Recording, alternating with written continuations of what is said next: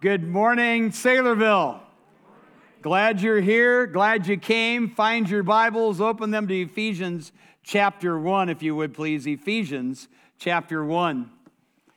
We are actually resuming a series that we began well over a year ago, but we set aside for the last 10 months for other series. So we're going to be sort of bringing ourselves back up to speed a little bit this morning. So you'll kind of bear with us just a little bit. Here's a question as we get going. How would you describe your relationship to God? Is it real? Is it deep? Is it powerful? Do you love God? Do you really love God?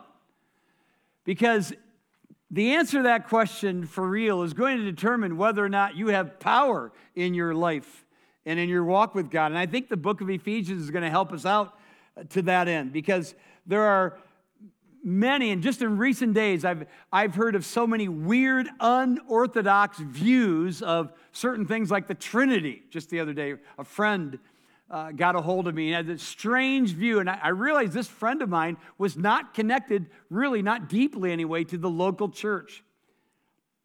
Where do these strange beliefs, heretical ideas even come from? And I think the answer is from a serious lack of having a biblical foundation of both faith and practice. So we are talking about the church when we talk about the book of Ephesians, and Jesus is the head of the church, amen? The church was his idea. Paul said to Timothy in that first pastoral epistle, the church is the pillar and buttress of the truth. The church that is making more people more like Jesus, that's our mantra around here, understands that it's Jesus' church. He started it. He's building it. He wants us to be telling the world about him. And the church should be living for the glory of him, for the glory of Jesus Christ, right? It was Jesus who said, I will build what? My church. I will, future tense. So, sorry, if you're one of our covenant friends out there who embrace covenant theology, the church did not, that phrase you're looking at tells you the church did not exist before Jesus made it exist. It was still future to even him. It did not exist in the Old Testament. When did it begin? Well, he told us when it would begin. Remember, just before he ascended into heaven, he said, not many days from now, the Spirit of God is going to come upon you, and you're going to be empowered by him. And 10 days later, the Spirit of God came upon those 120. They were filled with the Spirit of God, and they began to preach the gospel as we know it.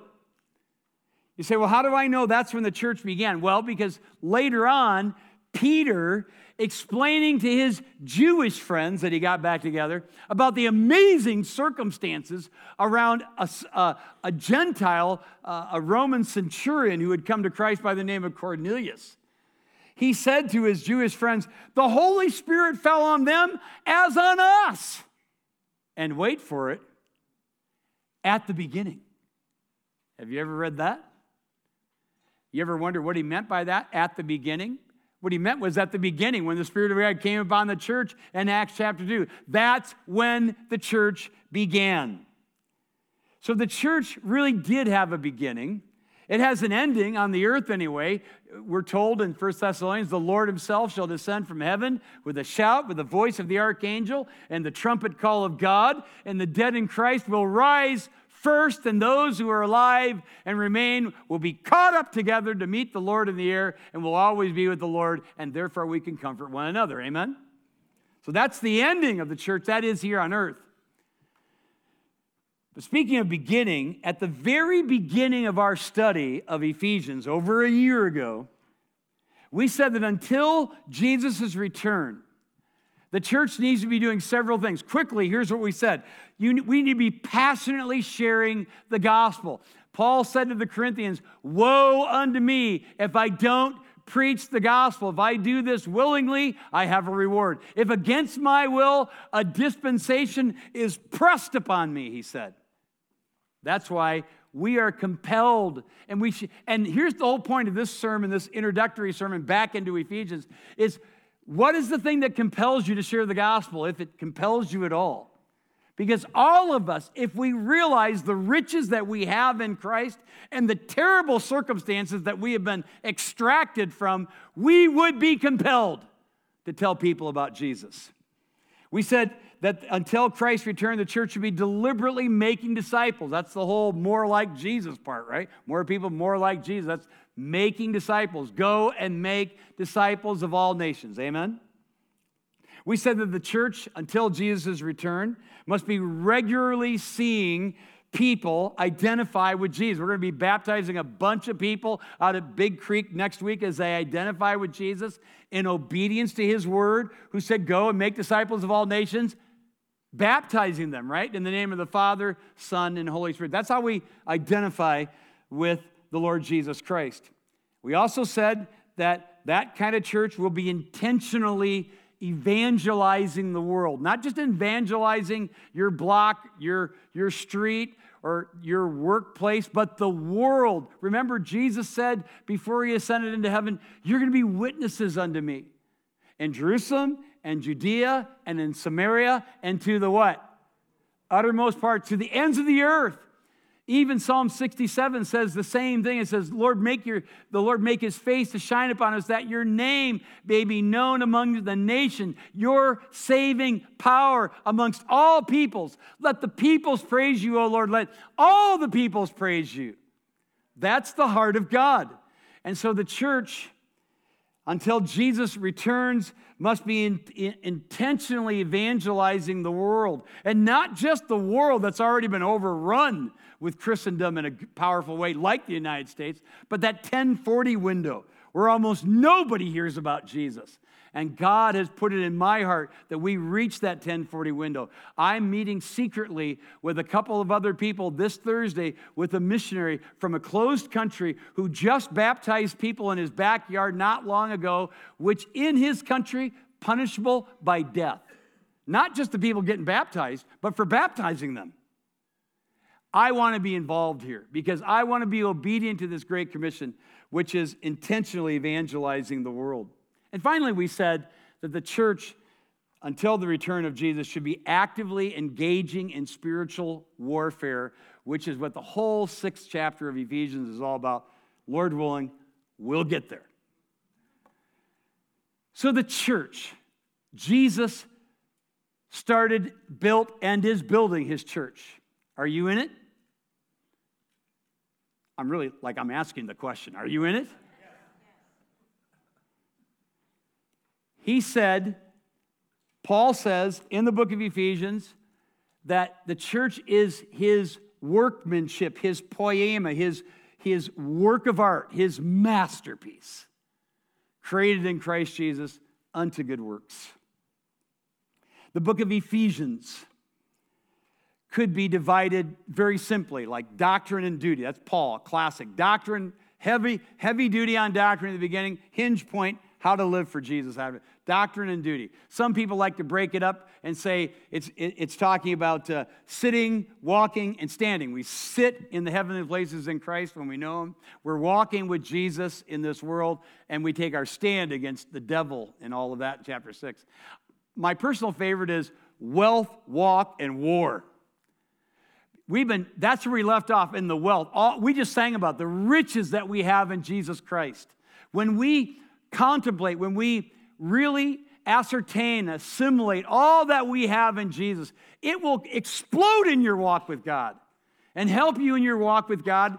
That takes place in chapter 4. And then the warfare again in chapter 6. So wealth, walk, and war is really kind of the way I'm breaking up this epistle. So, as I said, when we left off 10 months ago, we were talking about the wealth we have in Jesus. And we're talking about Ephesus. It's in modern-day Turkey. It was the capital of Asia Minor. It was a major trading route in those days. Paul spent 3 years there, left tearfully, Acts chapter 20. Many of you have read that. Actually, not only did Paul write to the Ephesians, so did Jesus. And he basically writes the epitaph in Revelation 2 when he tells these very people many years later, listen, he said, look at you. You had such a great beginning. You're an amazing church. You're doctrinally sound. You're kicking out people who don't belong there. but you've left your what? Your first love. Just think on this for a moment. That's the church we're studying. And one of the greatest, some believe the greatest epistle in the New Testament. I say it's just second to Romans. It's a great epistle. And it was a great church. But in the words of Jesus himself, they'd left their first love. How does that even happen? Vance Havner was a great preacher for the Southern Baptist last century. He's a virtual quotable quoter. I mean, you could just get myriads of quotes from this guy. Great man of God. When he was younger, he got to hear Gypsy Smith, a British evangelist, preach. Gypsy Smith was a country bumpkin who got saved, couldn't even hardly read. But thousands and thousands of people came to Christ because of his passion for the truth of God and the gospel of God and his love for God. Vance Havner got to hear him preach when he was younger. And then Vance Havner heard him preach again 50 years later. That is, Vance Havner, the great Southern Baptist preacher, heard Gypsy Smith preach 50 years apart. In his 80s. In his 80s, they heard him preach. And people were coming to Christ. And Havner said to him, he said, Gypsy, he said, I just marvel. I was so blessed by your sermon 50 years ago when I heard you preach. And now 50 years later, you still have the luster. You still have the power. You still have, you've got it. What's your secret? Gypsy Smith, very famously, and a hymn was written based off of this response. He said to Vance Havner, it's because I've never lost the wonder of it.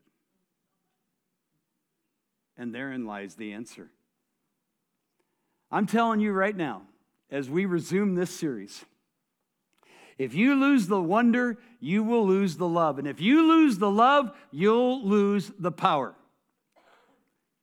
It's what happens when we lose sight of the unfathomable love of God, as the book of Ephesians brings out. This book, rightly studied and believed and applied, will produce deep love for God and spiritual power in your life that goes beyond knowledge, way beyond knowledge. And this was always the Apostle Paul's concern for the church. They would simply accumulate knowledge. Knowledge puffs up, right? Love builds up. We need knowledge. There is power in knowledge, without question. But he said to the Corinthians, in chapter 4, he said this to the Corinthians. He said, I will come to you soon, Lord willing. And when I come, I will not know the words of those who are arrogant, but their power. Have you ever read that? And then he said, for the kingdom of God is not in word, but in power. So there's the question, begging all of us here. Do you have that power? And that power is going to come from a genuine love for God. Do you desire that? Do you desire that kind of love? Little interaction here, please. Do you desire that kind of love? Do you want that kind of power? Then heed the message of Ephesians. So this morning, allow me to bring us up to speed on our exposition. I know a lot of you weren't here. That's okay. We're going to catch you up real quick. Pick it up in chapter 3 next week, verse by verse, expositionally.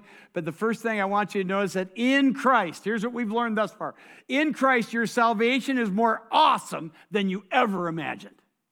That's in chapter 1.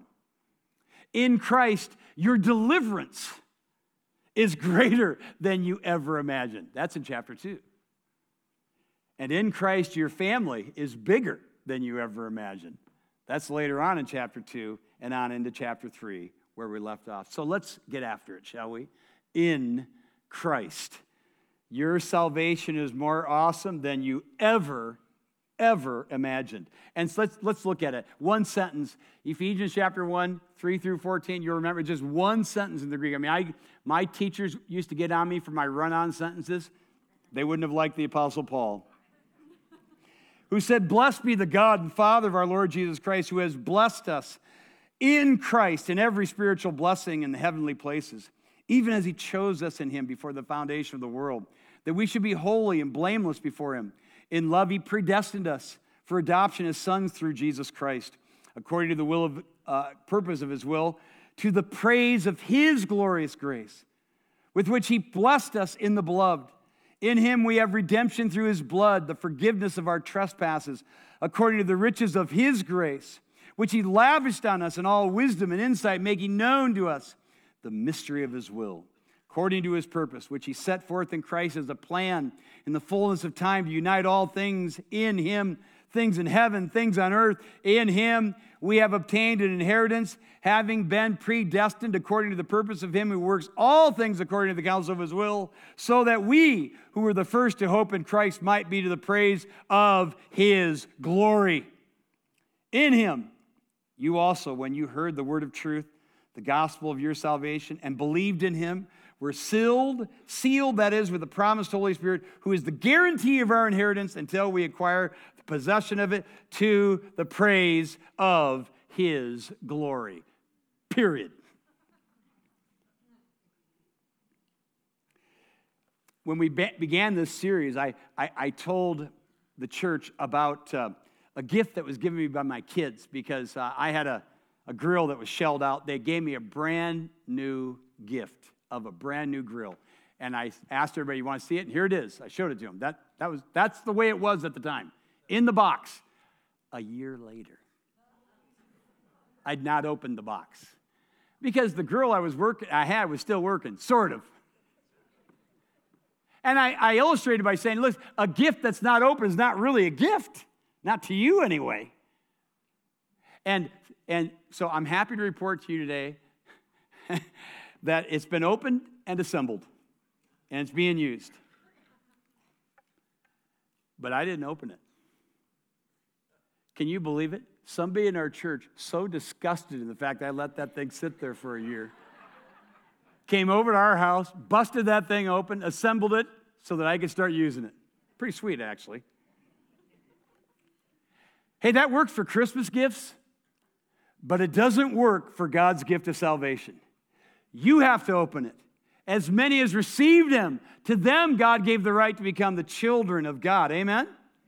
Salvation is something you must receive, and that's why we just read it in verse 13. In him you also, when you heard the word of truth, the gospel of your salvation, and believed in him, that's when you were sealed. That's your responsibility, and some of you are there right now. The box is still unopened in your life, and you still need to trust in Jesus. And speaking of boxes, that's what we did back then. We in Christ, and we had all these boxes on the platform, as many of you remember. In Christ, all of the gifts that we just read in those 14 or 3 through 14, that one sentence, are all wrapped up in Christ. And every gift after this comes out of being in Christ. So, for instance, we saw in Christ you are blessed. By the way, we bless God because he first what? Blessed us, right? In Christ you're chosen. Electos, we're elected in Christ. By the way, we choose him because he first what? Chose us, right? In Christ you are predestined. That word means to mark out a path. And we plan our future because he planned our past, amen? In Christ you are loved. We love him because he first loved us, amen? And we're adopted into the family of God. We're redeemed. That means to be purchased. Jesus came down and purchased our redemption. And as a result of knowing him, we are forgiven. The word aphiemi means to be hurled away. All of our sins cast away. How nice is that? Amen? And it all comes because in Christ we have grace, the unmerited, unearned favor of God. And once we receive that grace, the Spirit of God who convicted us of our sin, who came to live within us, fills us and then illuminates us. He turns the light on, right? And helps us to understand all of this is wrapped up in Jesus. And in Christ we have an inheritance. We take that by faith. God oftentimes, when we're down, as some of you are right now, he reminds you, like he did the psalmist in Psalm 143, he reminds you of his faithfulness that we just sang about in the past. The psalmist said it like this, when he was down, he says, I remember the days of old. I meditate on all your works. I muse on the work of your hands. Have you ever read that? That's what we do when we're down. We remember what God has done. But when it comes to our inheritance, it's what God is going to do. To go back to God's faithfulness, that takes a good memory. But to go to the inheritance that he's promised, laid up in heaven for us, that takes faith. And he gives us insight to that end. And as we read at the very end, when you place your faith in Jesus, you are sealed. The Holy Spirit himself becomes the seal and the very guarantee that he who began a good work in you will bring it to completion until the day of Christ Jesus. Amen? All of that, and so much more wrapped up with being in Christ. And all of this, we're told repeatedly, 3 times in that sentence, to the praise of his glory, to the praise of his glory, to the praise of his glory. Amen? So, a few weeks ago, I was at a high school reunion. It was a big one, had a 0 behind it. And it wasn't mine, but that's enough of that. So I'm with my wife. Sorry, honey. Let me tell you something. I looked at my wife in the middle of that high school reunion. I said, honey, I'm glad I'm taking you home. You look great. She does. Hope I won a few points back for that. We're talking to this guy. A widower, was at the table with us. I didn't know him, met him. He found out that I was a pastor, yada, yada. A little while later, he comes up to me and says, hey, can I talk to you? I said, sure. He says, I got to tell you what I'm doing. I've worked a lot of miracles. I said, oh, you have? I said, what church are you part of? I don't go to a church. I got my own ministry. Oh, that's interesting. So he started rattling off all the miracles. He goes, hey, you remember that storm that went through here last December? I said, no. Last December, I don't remember a storm. Oh, man, it was like tornadoes and everything. You don't remember that? I said, no. He said, well, let me tell you something. There's warnings were out there. And I had the hardware store guy say to me, he said, are you worried about what the damage is going to take place to your farm? I said, ask anything in my name and I'll give it to you. No, I'm not worried about it. I heard the scripture he was quoting, rattled it right off. Because I went down, I talked to this guy in the church that I don't fit in anymore. And anyway, so he said, are you worried about that storm? And I said, ask anything in my name, I'll give it to you. I don't where the storm's not going to hit me. You know what? That storm came through, never even hit my farm. I said, oh, really? Then he went on to tell another miracle, and then another miracle, and then he talked about how he healed the dog. That's when I was done.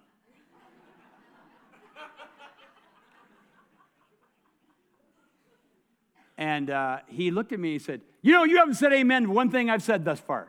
And that's when I spoke up. That's because you haven't given glory to God for one thing you've said thus far. That's what I told him right there.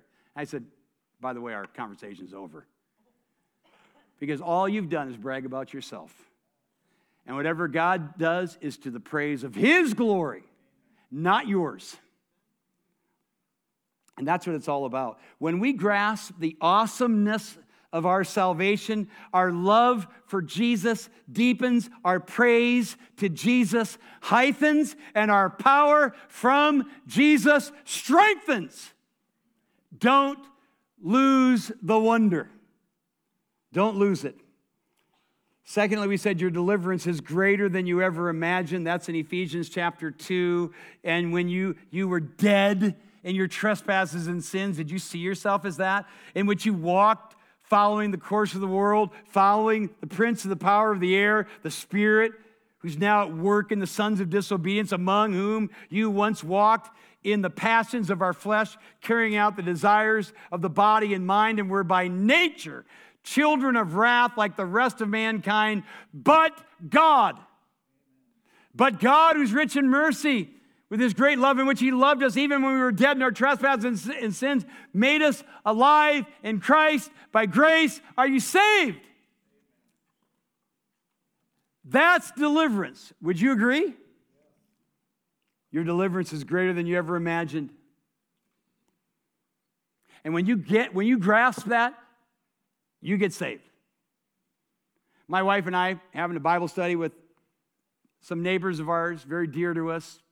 I think about fifth or sixth time we got with them, and we're going through these studies, our salvation studies, and we got through the third chapter, which is all about not having your own righteousness, but needing the righteousness of Jesus.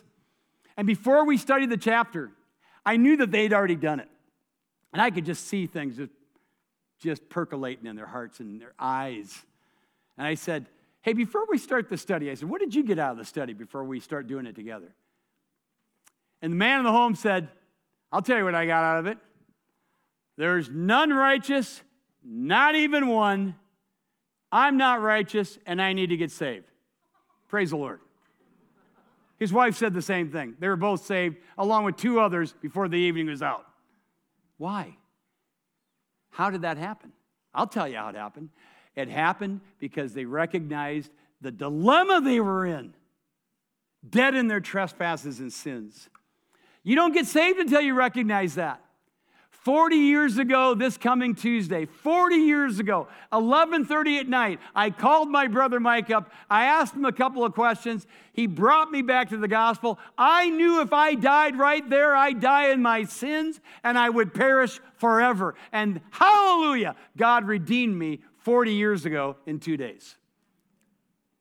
Your deliverance is greater than you ever imagined. And you want to know when a person's ready to come to Jesus? They're ready to come to Jesus when they come to the realization. You'll be ready to come to Jesus when you come to the realization that your deliverance is greater than anything you ever imagined. And your dilemma, until you're delivered, is great. Finally, as we make our way into the verse-by-verse exposition of this epistle, your family is bigger than you ever imagined. You know, the Bible tells us in Acts chapter 2, all those who place their faith in Jesus become a part of the church. That's what the scripture says. The family of God is not an American thing or a Baptist thing or a Gentile thing. It's an in Christ thing. In Christ, there is neither Jew nor Greek, bond nor free, all male or female, all are one in Christ Jesus. Hallelujah. If anyone's in Christ, there are what? New creation. When you're in Christ, you're in his family, and Jesus is the head of this home. He's the head of our family. Ephesians 1:22. In fact, just for time's sake, go to Ephesians chapter 3. It's talking about the church as a mystery. It says in verse 4, when you read this, you perceive my insight into the mystery of Christ, which was not made known to the sons of men in other generations, as it has been revealed to his holy apostles and prophets by the Spirit. This mystery is that the Gentiles are fellow heirs, members of the same body, and partakers of the promise of Christ Jesus through the gospel, which would have been just amazing. It wasn't just a Jewish thing. Gentiles were being brought in. The church is a family bigger than you ever imagined.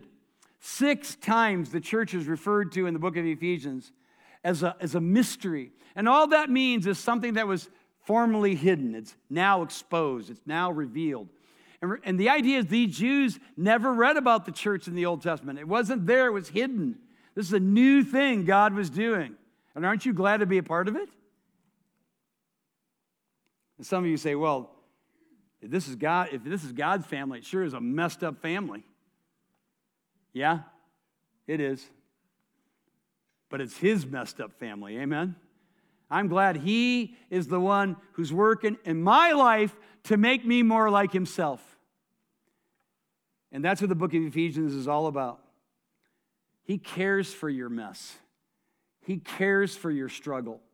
He cares for the way you walk with God and the things that just burden you and overwhelm you. He knows you're not perfect and you won't be perfect.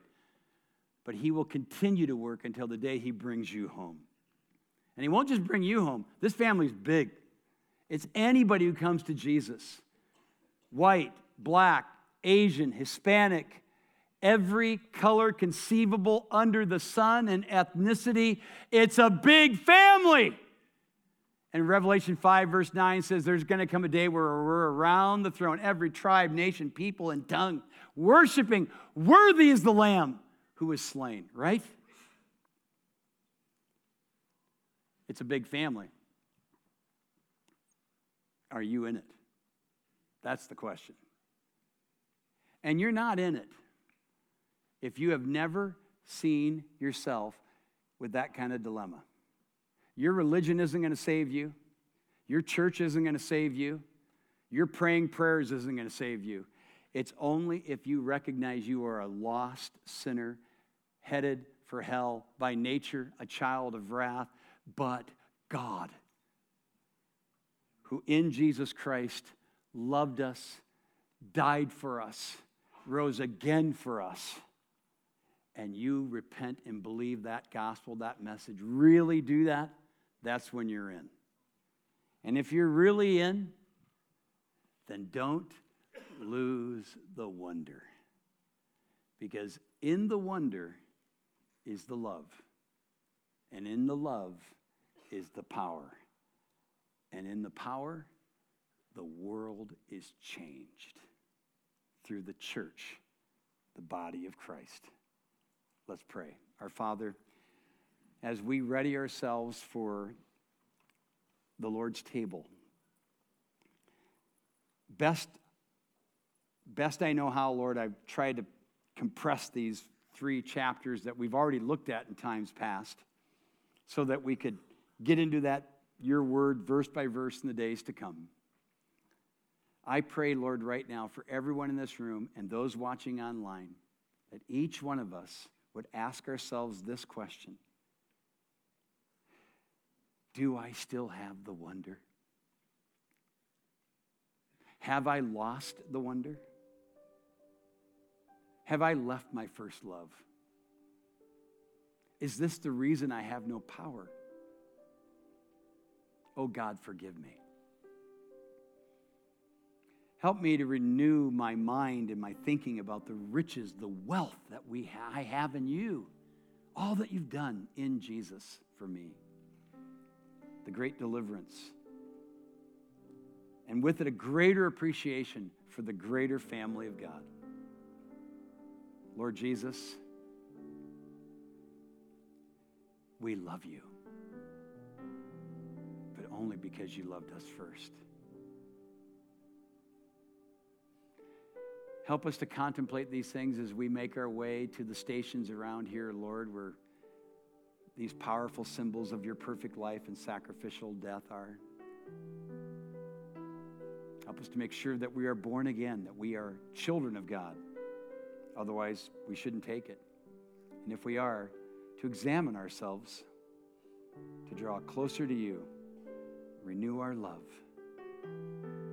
We ask in Jesus' name. Amen. So for the next few moments, I want you to think about what resonated, what percolated most in your heart and mind here from this message. Have you lost the wonder? If you're a child of God, this is our time of the Lord's table. You can go over any one of these 6 stations around here, take the cup, come back, and we'll take it together. The bread represents the perfect life of Jesus, the cup, his sacrificial death. Meditate on what you've learned. Repent of any sins that are keeping you from the love and power of God, and go from here renewed. All right? At your convenience, you may go.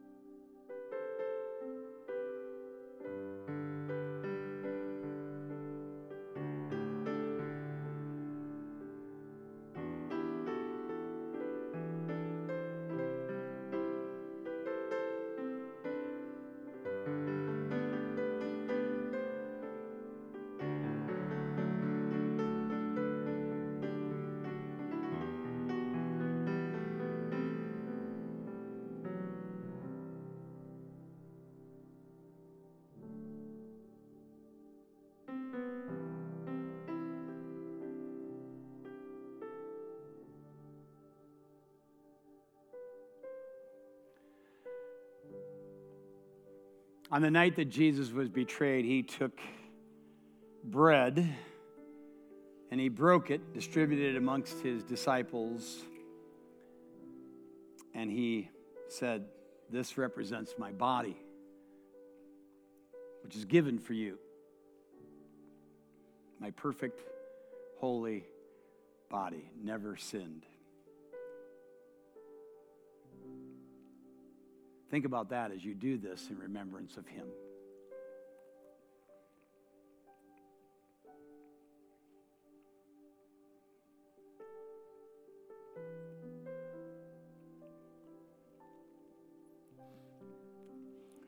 The Bible says that after supper, he took the cup.